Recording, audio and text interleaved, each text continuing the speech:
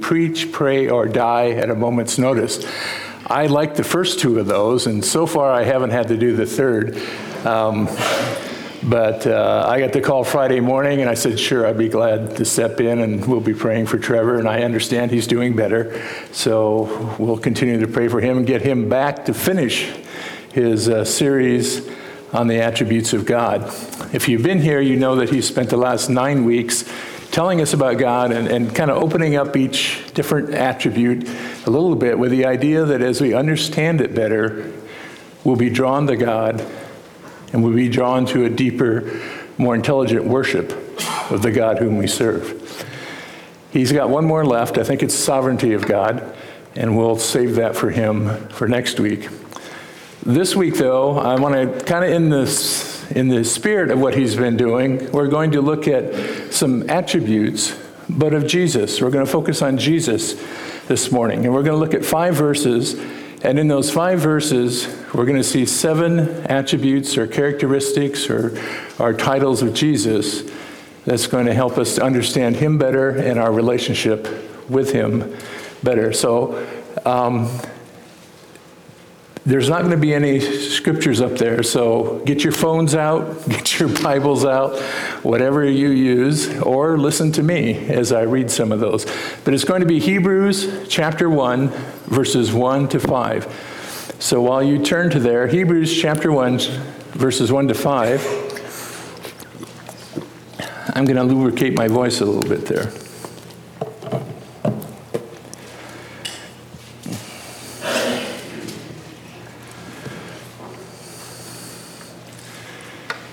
Hebrews chapter 1, verses 1 to 5. I'll be reading it from the English Standard Version. Long ago, at many times and in many ways, God spoke to our fathers by the prophets. But in these last days, he has spoken to us by his Son, whom he appointed the heir of all things, through whom also he created the world. He is the radiance of the glory of God and the exact imprint of his nature. And he upholds the universe by the word of his power. After making purification for sins, he sat down at the right hand of the Majesty on high, having become as much superior to angels as the name he has inherited is more excellent than theirs. For to which of his angels did God ever say, "You are my son, today I have begotten you"? Or again, "I will be to him a father, and he shall be to me a son"? Long ago, at many times and in many ways, God spoke to our fathers through the prophets. But in these last days, he has spoken to us by his Son. So the writer of Hebrews is telling us that in the past, God spoke many times and in many ways through many different prophets. And if you read your Old Testament, you can see how true that is. He spoke through dreams. He spoke through visions. God spoke through mighty acts that were interpreted by the prophets. They had stories that they were told. There was direct commands from God. There were exhortations from God. Angels appeared to some people. God spoke directly to others. And that, as wonderful as all that is, and as beneficial as that is for us, we have something much better now. Now God speaks through his Son, Jesus. See, Jesus is more than simply the last in a long line of spokesmen for God. In Jesus, according to what we just read, we have a new age altogether. It's called the last days in the New Testament. See, when God spoke through Jesus, when he sent Jesus and spoke through him, they marked the end of an imperfect methods of God communicating with us. The curtain had finally fallen on the previous age, and this final age has now dawned. That Old Testament revelation was true and accurate, but it wasn't final. God's revelation through his Son Jesus is not only final, but superior. The whole book of Hebrews is about that. Sometime you can look up on your Bible app or your concordance, look how many times the word better or superior is used in the book of Hebrews. You see, Jesus himself is superior to all that came before and all that will come later. And that's because of the reasons we can see in these 5 verses. Let's look at those. The first one is that he is heir of all things. Verse 2 tells us, he has spoken to us by his Son, whom he appointed the heir of all things, through whom also he created the world.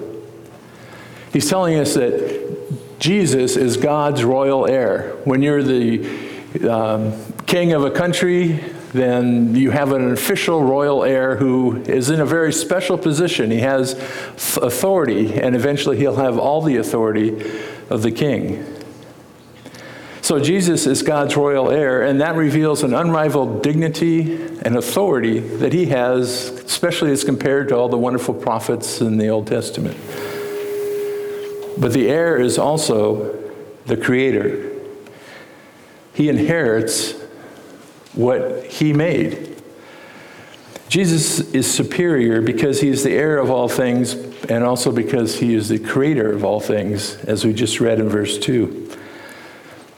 John talked about that in John 1:3. He says, all things were made through him, Jesus, and without him was not anything made that was made. In Colossians 1:16, Paul said, for by him all things were created, in heaven and on earth, visible and invisible, whether thrones or dominions or rulers or authorities, all things were created through him and for him. Through him, he's the creator. For him, he's the heir. Now, God could have made the universe apart from his Son, but he didn't. And the New Testament takes great pains to show that he didn't. The translation I just read, English Standard, says that Jesus created the world, and we need to think about that a little bit, because what immediately comes to mind is this planet, right? Okay, Jesus created this planet.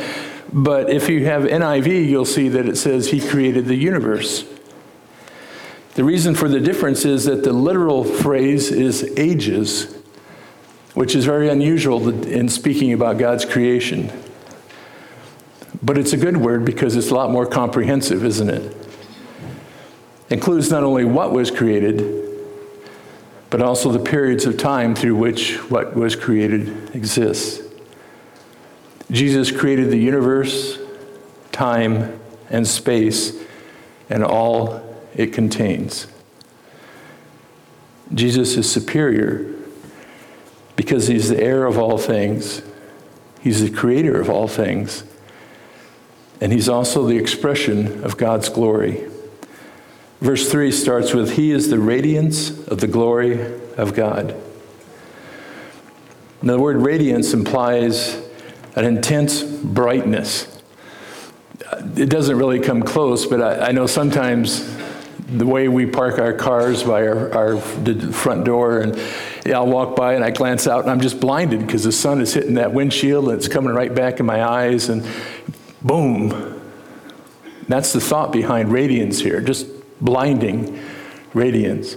Or maybe it's like a sunset or, sunrise. You're looking at all those pretty colors and you're looking, and all of a sudden you're blinded when the sun actually comes up and you get the full blast. That's the radiance that's mentioned here. That's a picture of the glory of God that shines through Jesus. Later, Paul would write that the glory of Christ is part and parcel of the gospel itself. In 2 Corinthians 4:3 and 4, he says this, and even if our gospel is veiled, it is veiled only to those who are perishing. In their case, the God of this world has blinded the minds of the unbelievers to keep them from seeing the light of the gospel of the glory of Christ, who is the image of God. The light, the radiance of the gospel of the glory of Christ. Does the good news about Jesus shine in your eyes? Does it have that burst of glory when you think about it? Or has it become old hat and common? If you want to see the glory of God, it's telling us here, you look at Jesus. Jesus is superior because he's heir of all things. He's the creator of all things. He's the expression of God's glory. Now, the brilliance of the Son is irreseparably connected to the Son itself, isn't it? For Jesus to reflect the glory of God assumes that the Son shares the very essence of God. So the next thing we learn, he's not only the expression of God's glory, he is the revelation of God's nature. Again, verse 3, he's the radiance of the glory of God, the exact imprint of his nature. The one who reflects the glory of God shares his nature. The word used for imprint here is something that we're probably not too familiar with. The idea was used to have a seal. We've probably seen those movies where, somebody writes a letter and they put wax on it and then they put the ring on it, or they take a stamp and they stamped it. The word used here for imprint is that stamp. So what it's implying is that you press that seal into the wax and what you have is the exact thing that was engraved on that seal. The exact imprint. Jesus is the exact imprint of God's nature. There's no difference between the nature of the Father and the nature of the Son. So the Son gives us a clear picture of the very character of God. Because he himself is God, he's the absolutely authentic representation of who God is and what God is all about. Jesus is superior because he's the heir of all things. He's the creator of all things. He's the expression of God's glory. He's the revelation of God's nature. And he's the power that sustains the universe. Verse 3, he's the radiance of the glory of God, the exact imprint of his nature, and he upholds the universe by the word of his power. In the same way that the Son created, he now sustains the universe. There are some theologies that talked about the idea, God created the universe, he kind of got it going, he threw it out into the cosmos, and he's just backed off now, and things are running according to his plan, but he has nothing to do with it now. That's not what this verse says. He is at the center of continuing the stability of the universe, and nothing is excluded from the Son's sustaining activity. Paul again, Colossians 1:17 said, he, Jesus, is before all things, and in him all things hold together. Giving the idea that if he withdrew his holding together hands, everything would fly apart. Jesus is superior because he's the heir of all things, the creator of all things, the expression of God's glory, the revelation of God's nature, and the power that sustains the universe. And he has completed the work that God gave him to do, also in verse 3. After making purification for sins, he sat down at the right hand of the Majesty on high. I think the author here has come to what, for him, is the heart of the matter. All these other things are true and wonderful, but here's the heart of it for him. In a sense, it's the gospel. The thing that gripped him most was this, that the very Son of God, just described as heir of all things, creator of all things, the power that sustains all things, the true expression of God's glory, and the revelation of God's nature. This is the one who has come to deal with fallen mankind's sin.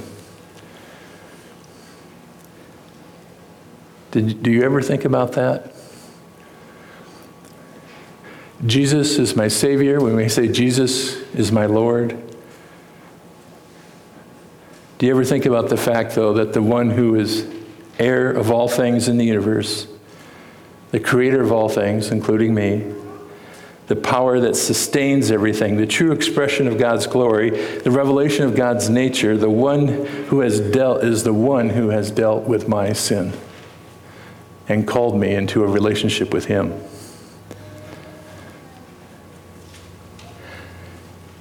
Any culture that has a concept of sin or wrongdoing has a way to deal with it.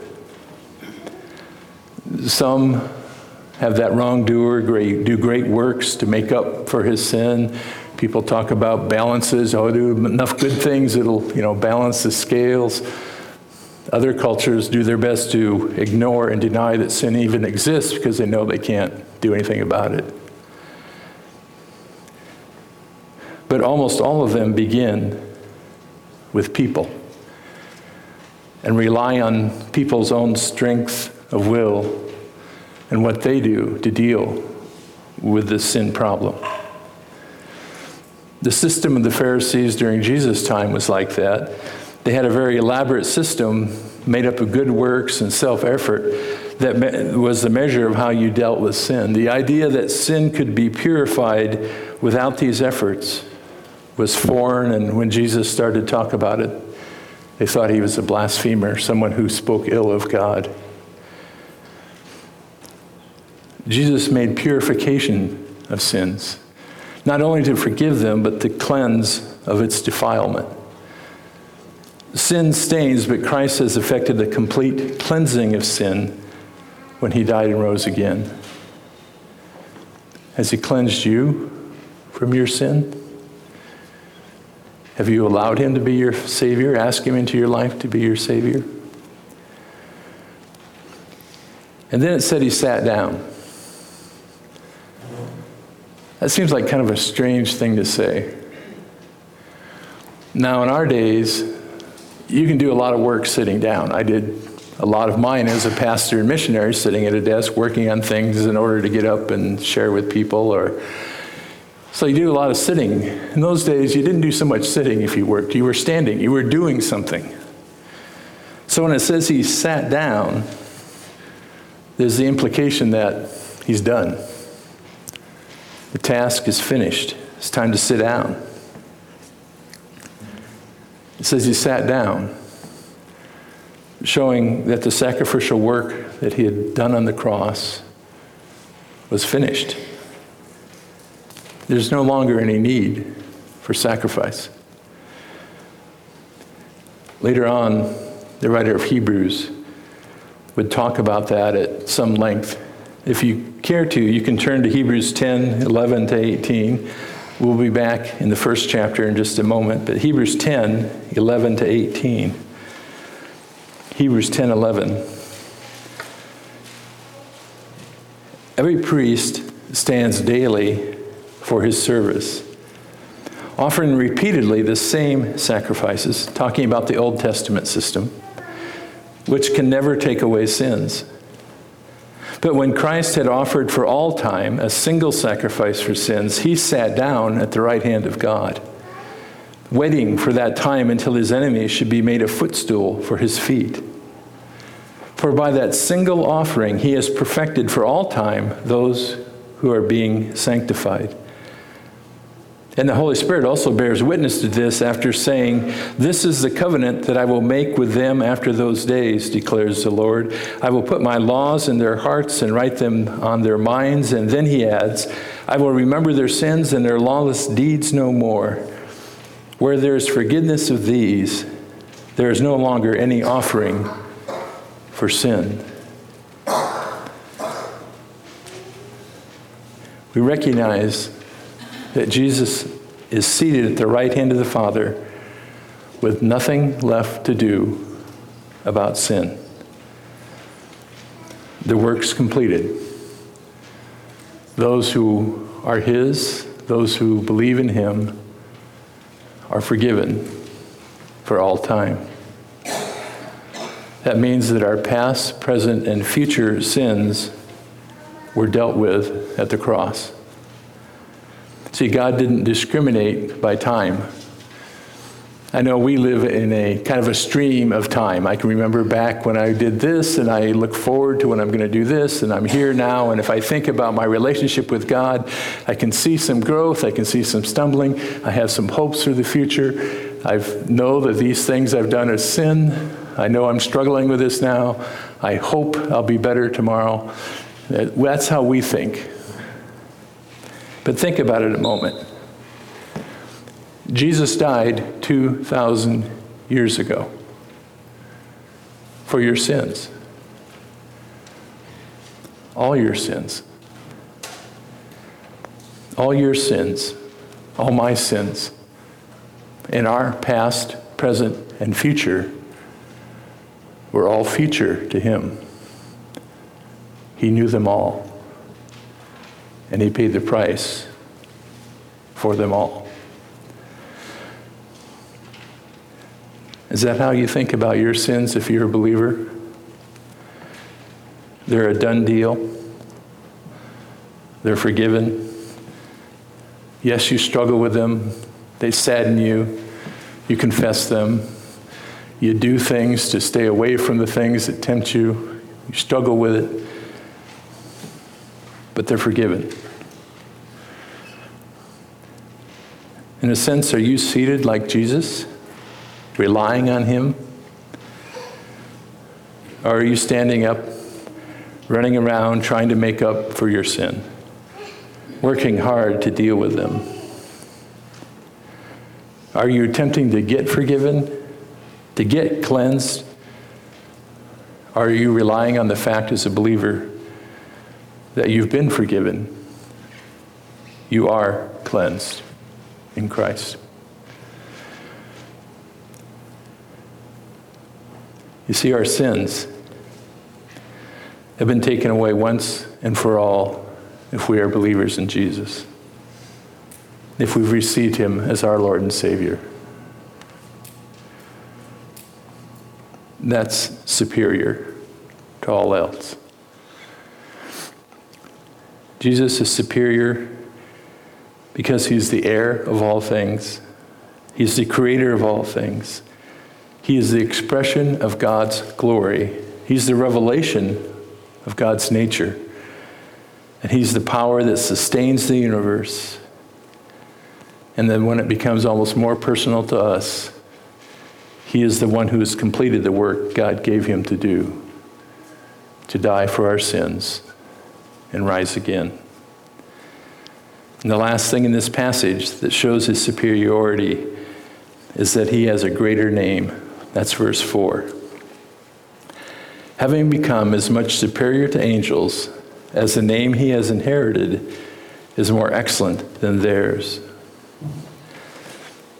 These days we use a name and we just kind of, throw it out there. Well, Joe differentiates from Jim, and if you got somebody with the same name, you'll say Dave 1 or Dave 2 or Old Dave or Young Dave, or I'm picking on Dave because he's sitting there. But, Dave, Dave that one, or sometimes people even go so far as to use their middle names. I had an uncle that I called Uncle Chris.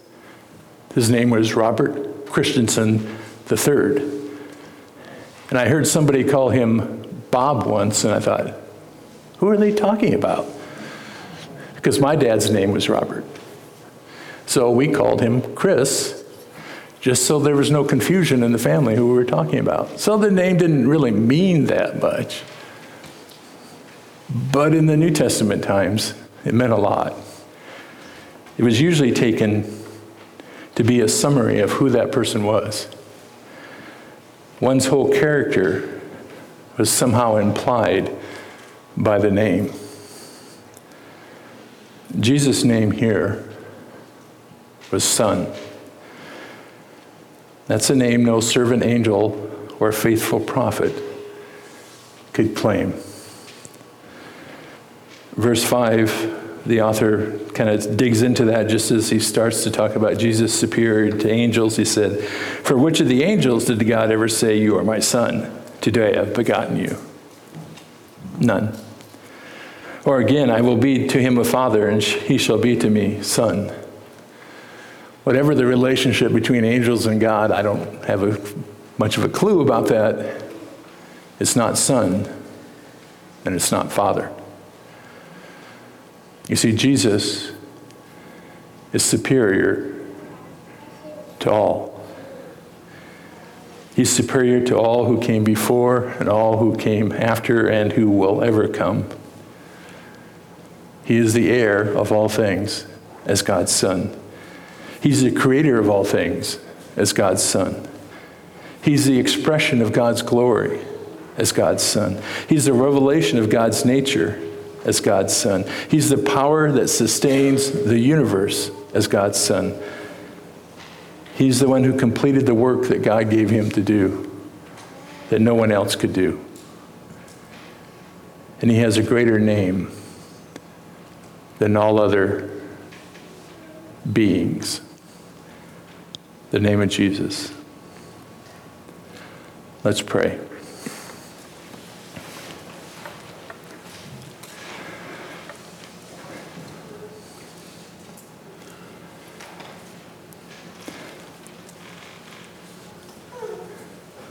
Father, I think of the decades that I've known you as Savior, nearly 50 years now. I think of the joy that was at first, the wonder that was there at first, to know that you accepted me and loved me and welcomed me and forgave me of my sins as I prayed and asked you into my life.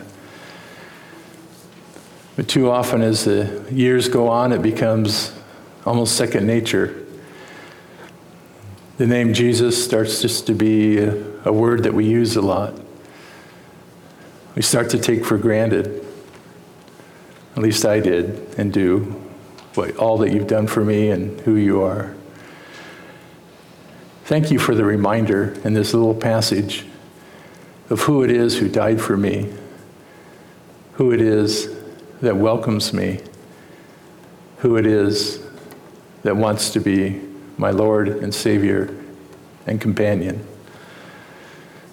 We thank you that he was faithful to do all that you called him to do while he was on earth. We thank you that he sits at your right hand now. We thank you that the work is done. And we ask that we would continue to marvel at it, that it would cause us to worship you, that it would cause us to make him truly Lord in all aspects of our lives. We thank you for him. We thank you for the call to know him and accept him as Lord and Savior. We thank you for the gift that a relationship with him is to us. It's in his name that we pray. Amen.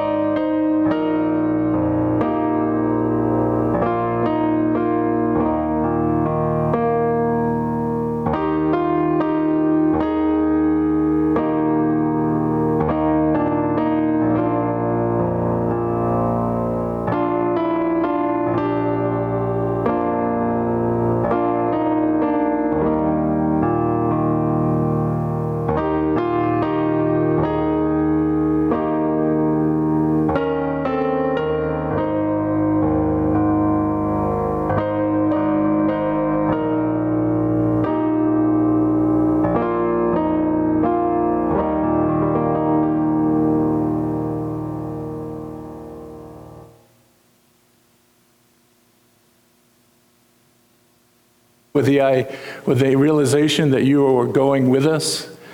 We thank you for all that Jesus is and all his glory, and we thank you that you've called us to be his. Be with us this week to guide us, to direct us, to remind us of who you are, and to remind us just who stands with us. We pray this in Jesus' name. Amen.